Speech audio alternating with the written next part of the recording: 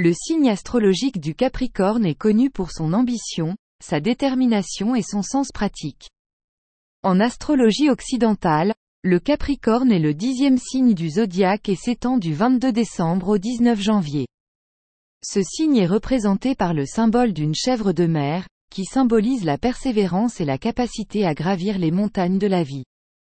Les origines du signe Capricorne remontent à la mythologie grecque antique. Selon la légende, le Capricorne est associé au mythe de Pan, le dieu mi-homme, mi-bouc.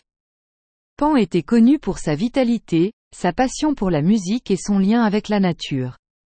Zeus, le roi des dieux, a été tellement impressionné par la grâce et la sagesse de Pan qu'il a décidé d'élever son image parmi les étoiles comme une constellation et a donné naissance au signe du Capricorne.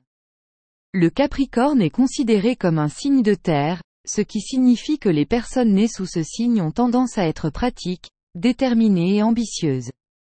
Ils sont connus pour leur capacité à organiser, planifier et poursuivre des objectifs à long terme. Les personnes nées sous le signe du Capricorne sont souvent responsables, disciplinées et ont une grande confiance en leur capacité à accomplir ce qu'elles entreprennent. Le Capricorne est gouverné par la planète Saturne, qui symbolise la discipline, la responsabilité et la maturité.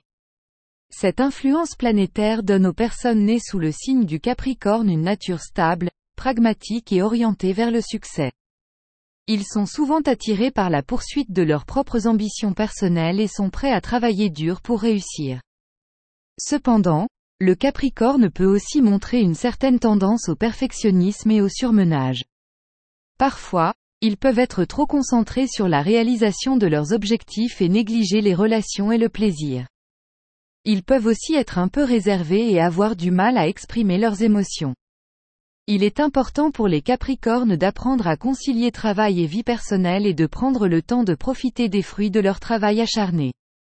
Malgré ces défis, les personnes nées sous le signe du Capricorne ont une capacité extraordinaire de réussite et d'accomplissement. Ils sont connus pour leur persévérance, leur loyauté et leur intégrité. Ils sont également appréciés pour leur sagesse, leur capacité à prendre des décisions réfléchies et leur stabilité. En conclusion, le signe du Capricorne est un signe astrologique avec des racines mythologiques anciennes et un certain nombre de traits distinctifs.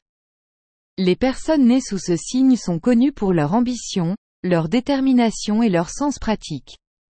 Bien qu'ils soient perfectionnistes, leur capacité à escalader les montagnes de la vie et à réussir en fait des individus respectés et influents. Le Capricorne représente la force de l'ambition, de la discipline et de la responsabilité, nous invitant à travailler dur pour atteindre nos objectifs et à maintenir notre intégrité en cours de route.